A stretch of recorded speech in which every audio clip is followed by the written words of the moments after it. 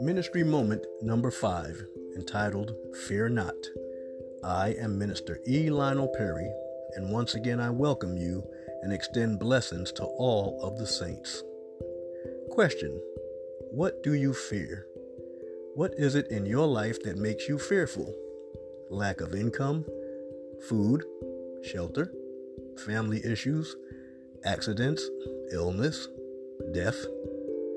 I'm certain that we have all heard the acronym for the word fear in our Christian lives, and it goes like this: F meaning false, E meaning evidence, A meaning appearing, and R meaning real.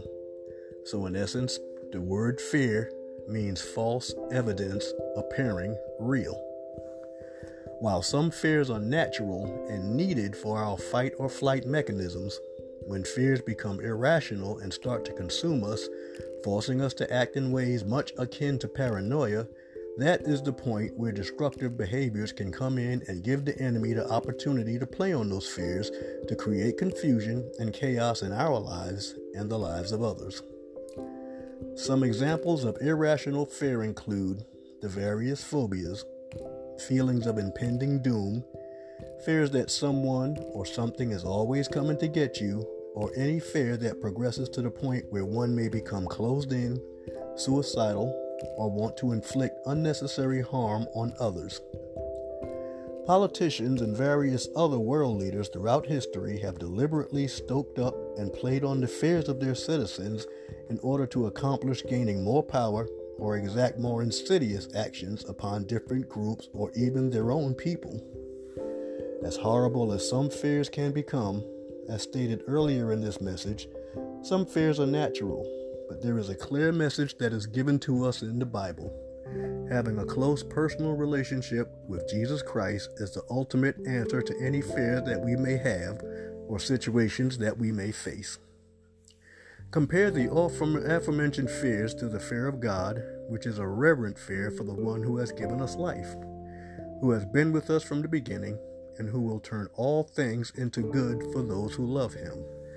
The Bible offers many examples of people who were fearful and found their fears calmed by their belief in our holy God. There is virtually no situation we will face in our lives that does not have a biblical precedent or a solution. Read the following verses of Scripture, and I'll recite them, which detail several instances where people in the Bible relied on God to help them through fearful times.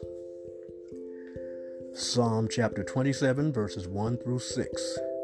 The Lord is my light and my salvation. Whom shall I fear? The Lord is the strength of my life. Of whom shall I be afraid? When the wicked, even mine enemies and my foes, came upon me to eat up my flesh, they stumbled and fell.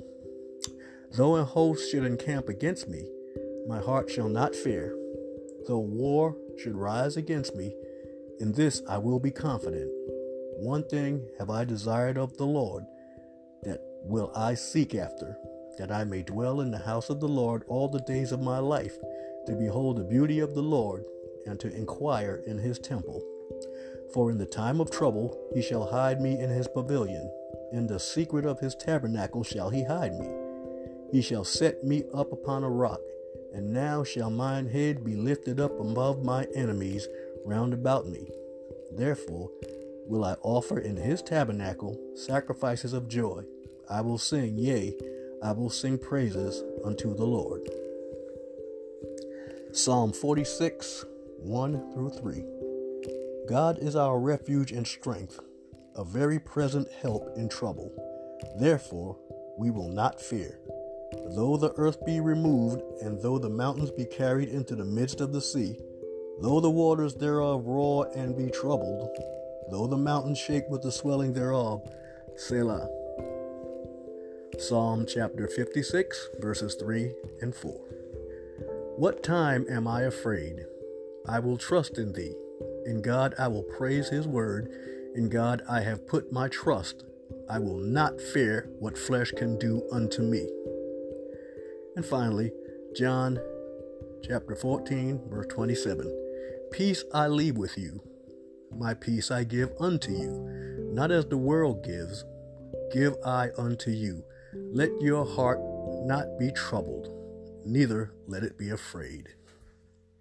With these kinds of affirmations of God being with us, I ask once again, what do you fear?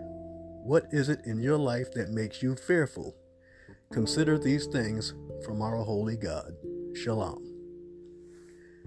Thank you for listening to Ministry Moment number 5. Once again, I am Minister E. Lionel Perry, and I thank you and extend blessings again to all of the saints. May peace be with you.